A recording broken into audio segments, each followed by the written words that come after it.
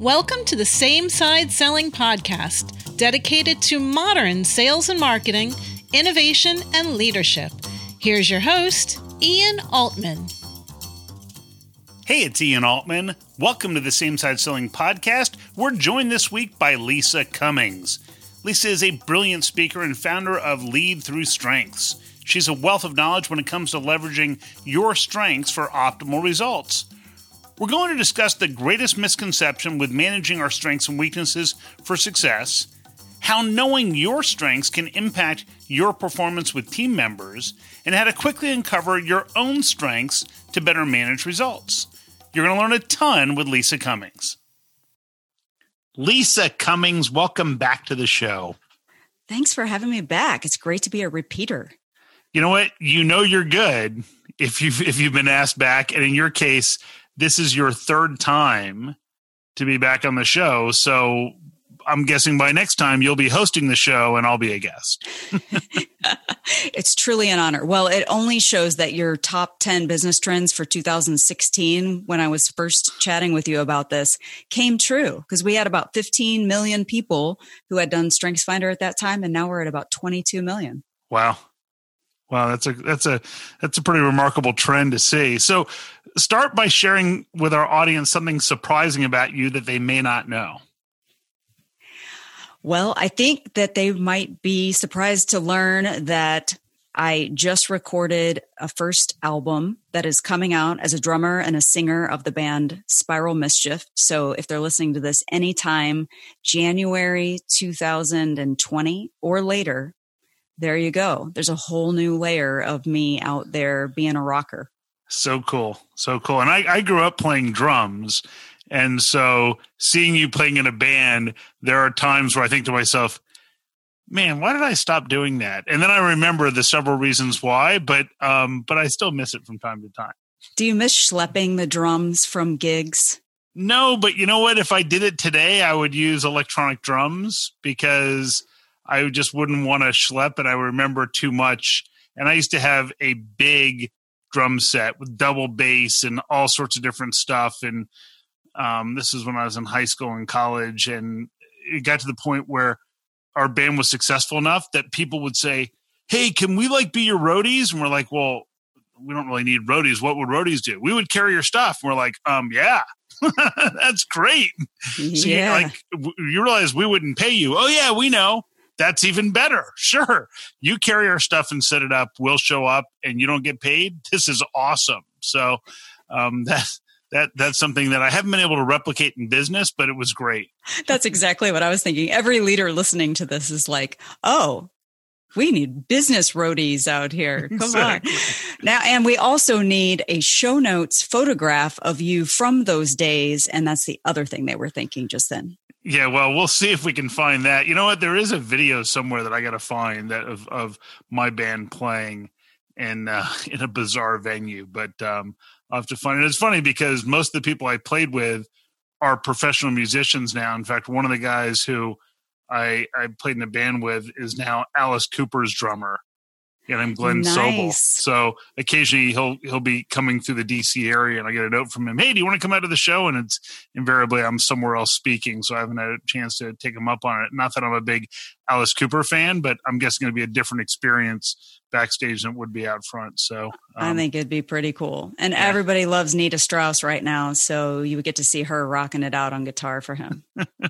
So it's all the important stuff. And though many people may be thinking, well, gee, I wonder if this is why Ian asked Lisa on the show.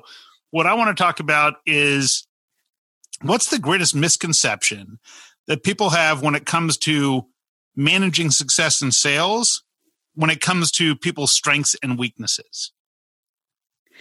Well, instantly what comes up when the concept of Clifton Strengths or managing to strengths is people will think, if we are focused only on their strengths, then we're ignoring their weaknesses and we're giving them an excuse to be lazy and kind of shirk the part of the responsibilities they don't want, like entering their information in Salesforce or something like that.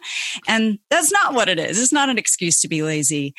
So I think that is the big one. It's like people first hear it and think there's an assumption that it's this or that. that it's not a collaborative way to bring those two things together in alignment.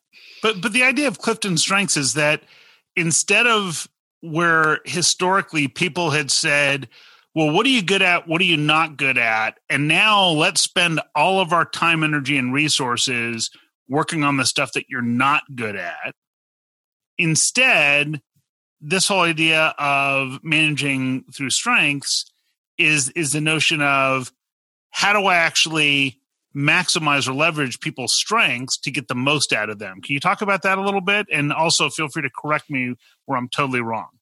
I love how you said it. And I'll give you an example because it just is making, my brain is on rock music right now because you said Alice Cooper. We talked about my band. So it made me think of this salesperson that I worked with on strengths coaching. And he leads to this positivity talent theme. And the positivity talent theme, it's a relationship building theme. It's great for building rapport. It makes him fun loving. It's very disarming for those early calls where they're often awkward for everyone else. And so this guy that I'm thinking of, he loved Guns N' Roses and he made an opener out of it. So when he allowed himself to work through his strengths, instead of doing calls like everybody else does the calls, he made this, I'll call it an opener. It's kind of like a word play where he would say, what does Guns N' Roses have in common with your SQL servers? Just pick the thing that he loved and then some snippet about their business that made it all about the business. It made him relatable. It made them curious. Of course, it makes you think, what is this going to be about? That could have been a voicemail he left. That could have been an opener and a phone call. But he loved it because it was very disarming for people. It put the conversation right in his strength zone, but it was still all about the customer. And it made him effective because he got to be him and live in his zone of genius. And that's all he needed. Once he was in, he was always great because he was so good with relationships, but doing that awkward intro to a prospect that he's never met before was always the tough part for him. And so suddenly just unlocking that little element of his strength instead of operating out of the templated version that they had in the past, game changer. So in essence, if I'm hearing you right, that part of the benefit is that if you can tap into and better understand the strengths of different people on your team, you'll start to realize that, look, this isn't cookie cutter. Everyone's got their own personality. They have their own attributes and strengths. So, for example, I'll often talk to people and they say, oh, well, the reason why so-and-so is so successful is because they are a master of all the details and all the minutia and all the information about this. And then they'll say, but our other top performer, he's really great, but he's not good at the details at all. In fact, he's terrible. And this other top performer we have, what makes her so remarkable is that not only is she not good at the details, she doesn't care about the details. And she's convinced that it's about this other thing. And managers are left saying, well, then what is our key to success? So how do you reconcile that when you have three people with totally different approaches that are all successful? Yeah. I mean, the reconciliation is that each person's difference is their differentiator. And if you get your head around that as a sales leader, then you think, okay, well, now I have to mine for their differences and the thing that makes them awesome, the thing that puts them in their zone of genius. And if I can focus my coaching on that, in addition to all the normal stuff you do, like if you point it at the results you want, let's say you're doing update meetings and you're talking about all of the normal metrics that you would talk about in a Monday meeting update, but now your coaching is more focused on, okay, now how do I pull out of this person the moments when they've been, really successful? So for example, if a salesperson on the team just had a really great week, and you're like, okay, what was different about this week? What really helped you do well on this round of calls?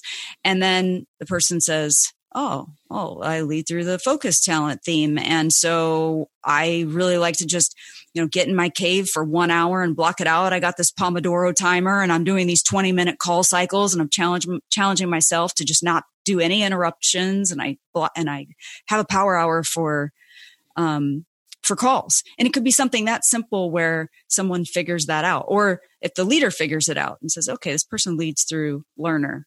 How am I going to coach to that?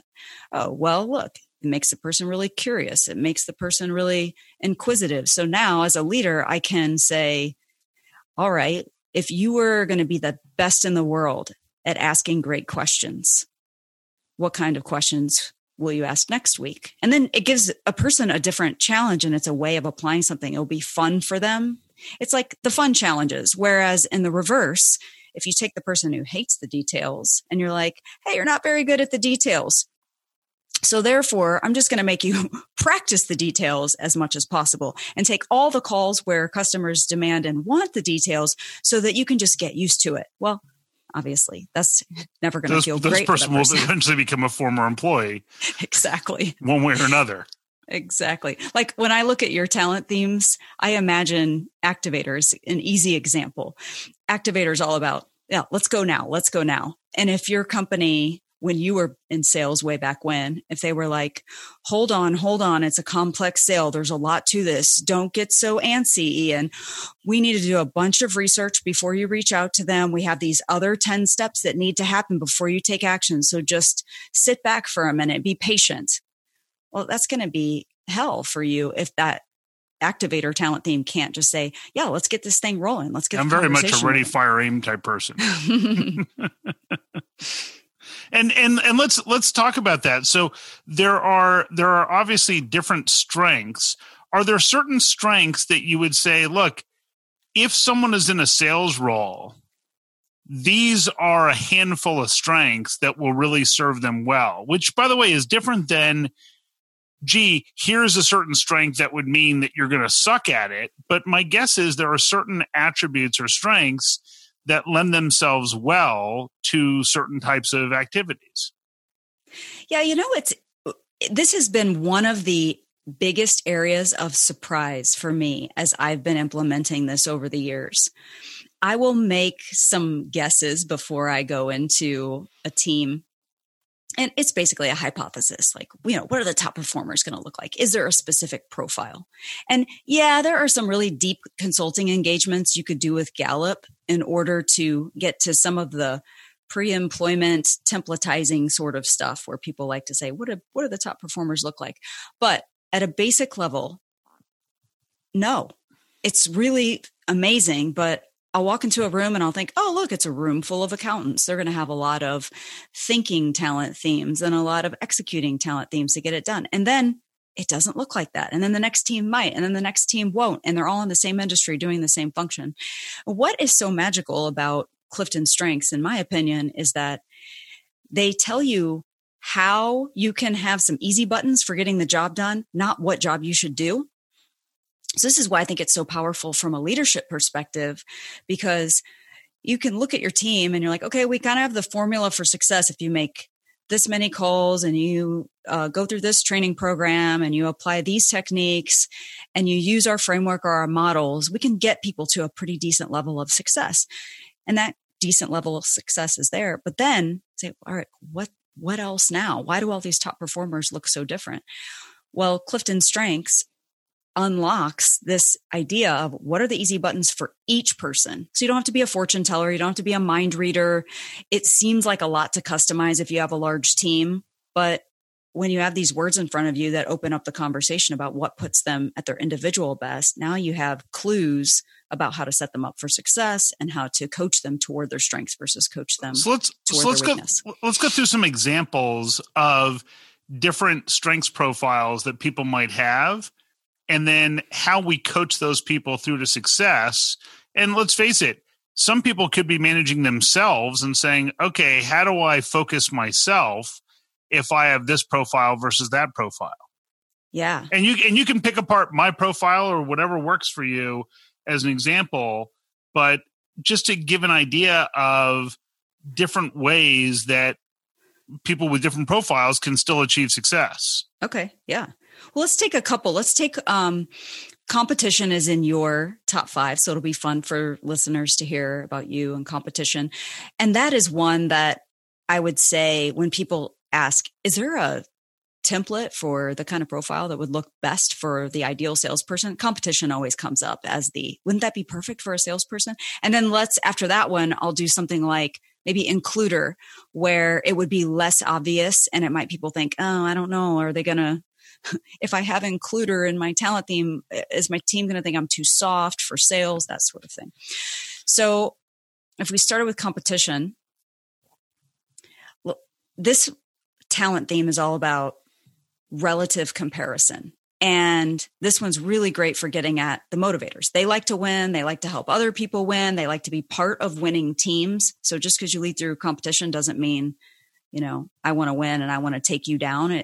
In its mature form, it's really great at lifting other people up. I think you're a great example of that. You even bring on people who might sound like they're your competitors onto your show, but if they have kind of an aligned way of thinking about the world, you put them on and you prop them up because everybody does it a little differently. So that's a great example of competition at its best, where it's, I want to win. I want you to win. I want you to win. And so if you're focused on metrics and numbers and where you are and whether you're considered a top performer or not, that's going to be a big driver if you lead through competition. So if I'm managing that person, I am totally focused on team metrics and KPIs and whatever the thing is for the team. It could be, are you closing the most deals, or do you have the best ratio? Or even on some teams, it's things like who does the most outbound phone calls, whatever that thing is for that team. If there's a way to track it and put it in public, like happens on many sales teams, that's often fun for somebody who leads through competition to try to be at the top of that. Oh yeah, list. and in fairness, it's like if I speak at a conference, it's not a proud moment, but I will tell you that. So I look at, I want to see how my scores are, and I'd really like to know how it compares to the other speakers, and I don't do a victory dance when it's like when I was the highest rated speaker. But I may do like a quiet in private victory dance. And by the same token, if somebody didn't score that well, my immediate thought is, I wonder what sort of input I can give that person so they do better the next time out. Oh my gosh, you're making me think of so many things right here. Because one, I'm thinking of the raw version of a talent theme and the mature version of a talent theme. So the raw version might be the victory dance that is, like end zone showing off kind of style. But the victory dance that is like, okay, I needed to know for me that I'm rated at the top. And if I get told too many times that I wasn't the top rated speaker, I better be figuring out how to step my game up. So it's this really powerful internal motivator. But then the way it looks on the outside is exactly how you were describing the nuance of where the victory dance happens, whether it's a little dance in your head or whether it's a little, yeah, in your face kind of thing to your competitor. That's the difference between a talent that's developed well and matured well or not. And so then what you brought up for me as you gave that example is that sometimes these might even show up and appear on the surface like they're someone's weaknesses because they haven't been matured. They haven't been coached to. So maybe somebody has the volume dial cranked up to 11 because we need a Spinal Tap reference right about here because we've been talking about rock music. Maybe they have that thing cranked up all the time to volume 11 and they need to figure out how to modulate it for different situations, for different customers, for different industries. And that's where when you get to coaching to strengths, it's really fun because you can help someone see, okay, little too much of it here. Turn it up all the way over here. This is where it's really looking great on you. But being able to get the coaching to hone those skills, a lot of times people are able to take something they've been told their whole career was a weakness, and it was really just a misapplied strength or a little bit of an overused strength. And once they can redirect it and hone it in, it starts looking really amazing. So it's just tuning it. So you mentioned the idea of the competition profile or indicator, and then the includer as another example. Yeah, let's take includer. So I'm using that as an example of one where someone might say they get that, it shows up in their top 5 in their report, and they think, oh, that one's going to feel, it's so relationship focused. Let me stop and give you a definition. The includer talent theme is one where when people lead through this, they're really excellent at seeing whose voice hasn't been heard. And so in its great form, imagine this in a selling environment. You might be the person who always knows that no matter what you're getting told, you know whether this person really is the decision maker or if there are more voices that need to be heard, and they're great at uncovering the voices that need to be heard. And when they're in person in a meeting and they're watching the reactions and they can tell someone has something to say or ask, they're the one who will say, hey, Joe, what do you think on this topic? Instead of letting it pass by and letting that person feel like they're not being seen or heard or appreciated. And so this is a relationship-driven talent theme that's extremely powerful, especially in an in-person environment when they can see the reactions of people who want a voice or need a voice or have a voice, but they're not expressing it out loud in front of you because you're on the sales team. When it's received by people in a report, if they're like, well, that one sounds kind of soft. It sounds like I just want to make sure that everybody comes together in a kumbaya. If you get a perception like that when you first receive your results and then decide, well, I'm going to squash that down, that's probably not going to serve me too well in my sales job. I'm going to ignore that one and focus on all the other ones. Oh, what a lost opportunity. So all of these, there are 34 potential talent themes, and all of them could be used for good in a role. They could all be used like an easy button to get whatever result you want, because they really are the way you work, the way you think, feel, or act when you're at your default. Sure. So that comes up all the time. There will be whatever word of the day that when someone sees it, they think, that one just doesn't sound good for this team culture. That doesn't sound like the one that my leader would think is a good one for me, for what they're trying to do with the team. And therefore they shut it off. But then when you shut it off, you're not letting it mature. You're keeping it over there in raw zone. So it's not getting used at its best. And then maybe it even shows up as a weakness because it's not coming out well. And Lisa, a lot of the people listening are in complex sales environments where there are multiple people involved. And so sometimes you have people who have an affinity for detail, and sometimes you have people who have who just absolutely repel any idea of detail. And so how do you, in a team selling environment, manage these strengths so that way you're putting the right people and pulling the right resources in at the right time to best help your chances and best convey ideas to your clients? Yeah. If you're on a team that has a complex selling environment and you're a big enough team that you might actually have multiple people involved internally in the selling process, well, then it gets really fun, because in the example you just gave, I'm going to pick one that is in your top 5, strategic. It's a big picture thinking theme. It is zoomed out. I see the patterns. I see the quick options. I can make choices quickly and move on it. I can simplify the complex, those kinds of things. And then let's take one like deliberative. This is also one that looks to the future, just like strategic does, but it's more like the risk manager. It's going to get into the details, and it's going to be one where they carefully think through the factors and they look at the downstream effects to understand what could go on, to be able to make an informed decision that's a little bit more prudent and carefully considered. Well, imagine those two talent themes.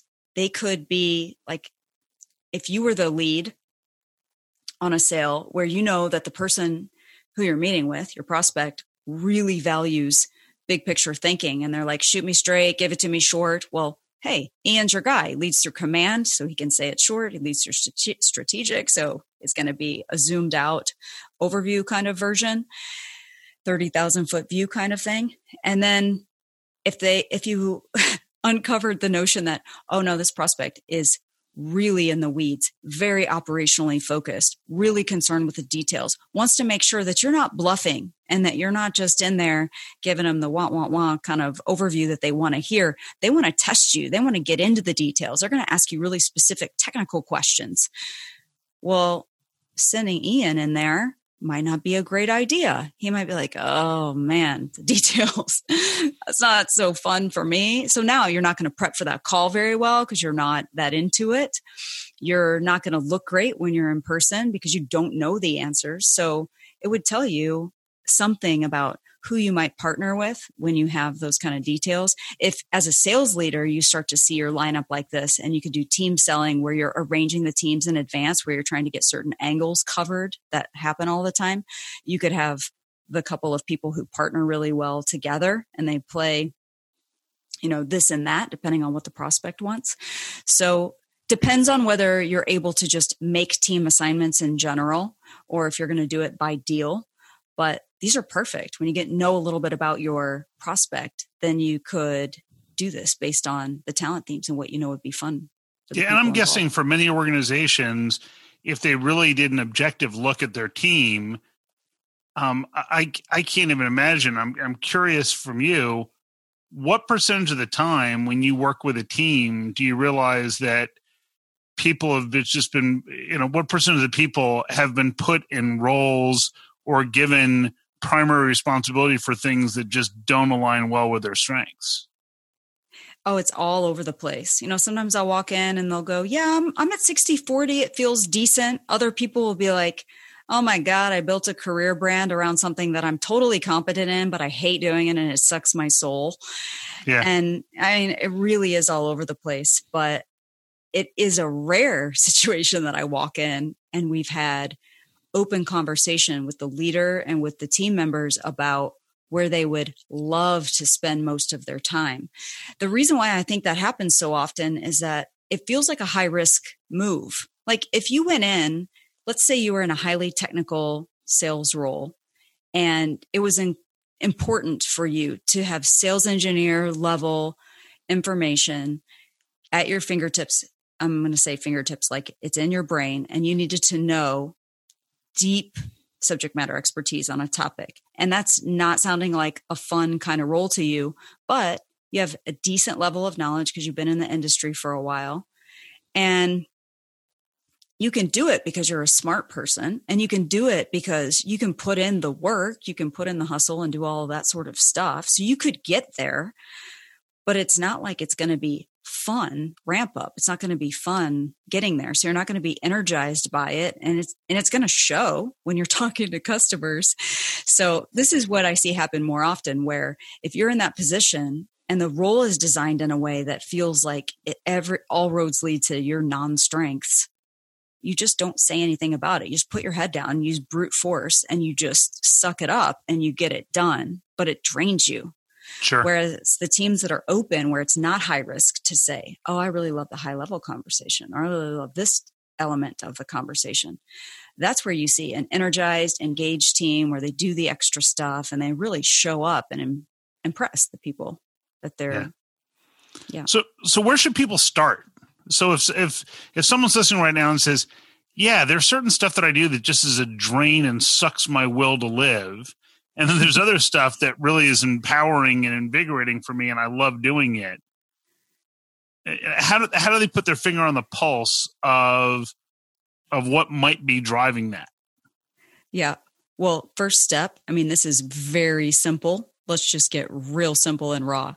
Get a piece of paper, put a line down the middle, write down fuels on one side, drains on the other side, and just leave it out on your desk for the week. And every time something is sucking the life force out of you, put it in the drains. Even if it's something like, oh my God, I have to respond to these emails and I hate email.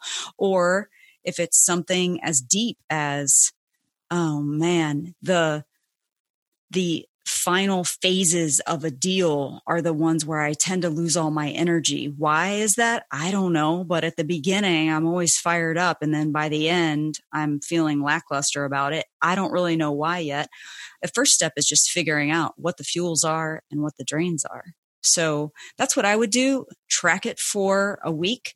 And then if you want some extra fodder behind it, on my website on leadthroughstrengths.com/yucks and leadthroughstrengths.com/yays, you can get that same kind of vibe where you look at a list of yays. They're like, yeah, if I could spend my days or my weeks filled with these kind of activities, yep, I'm on fire, I'm in my flow. And then on the yucks, yeah, this is the stuff that sucks the life force out of me. It's a good prompter to get people's list going as well if they're not actually going to follow through with tracking it for a week.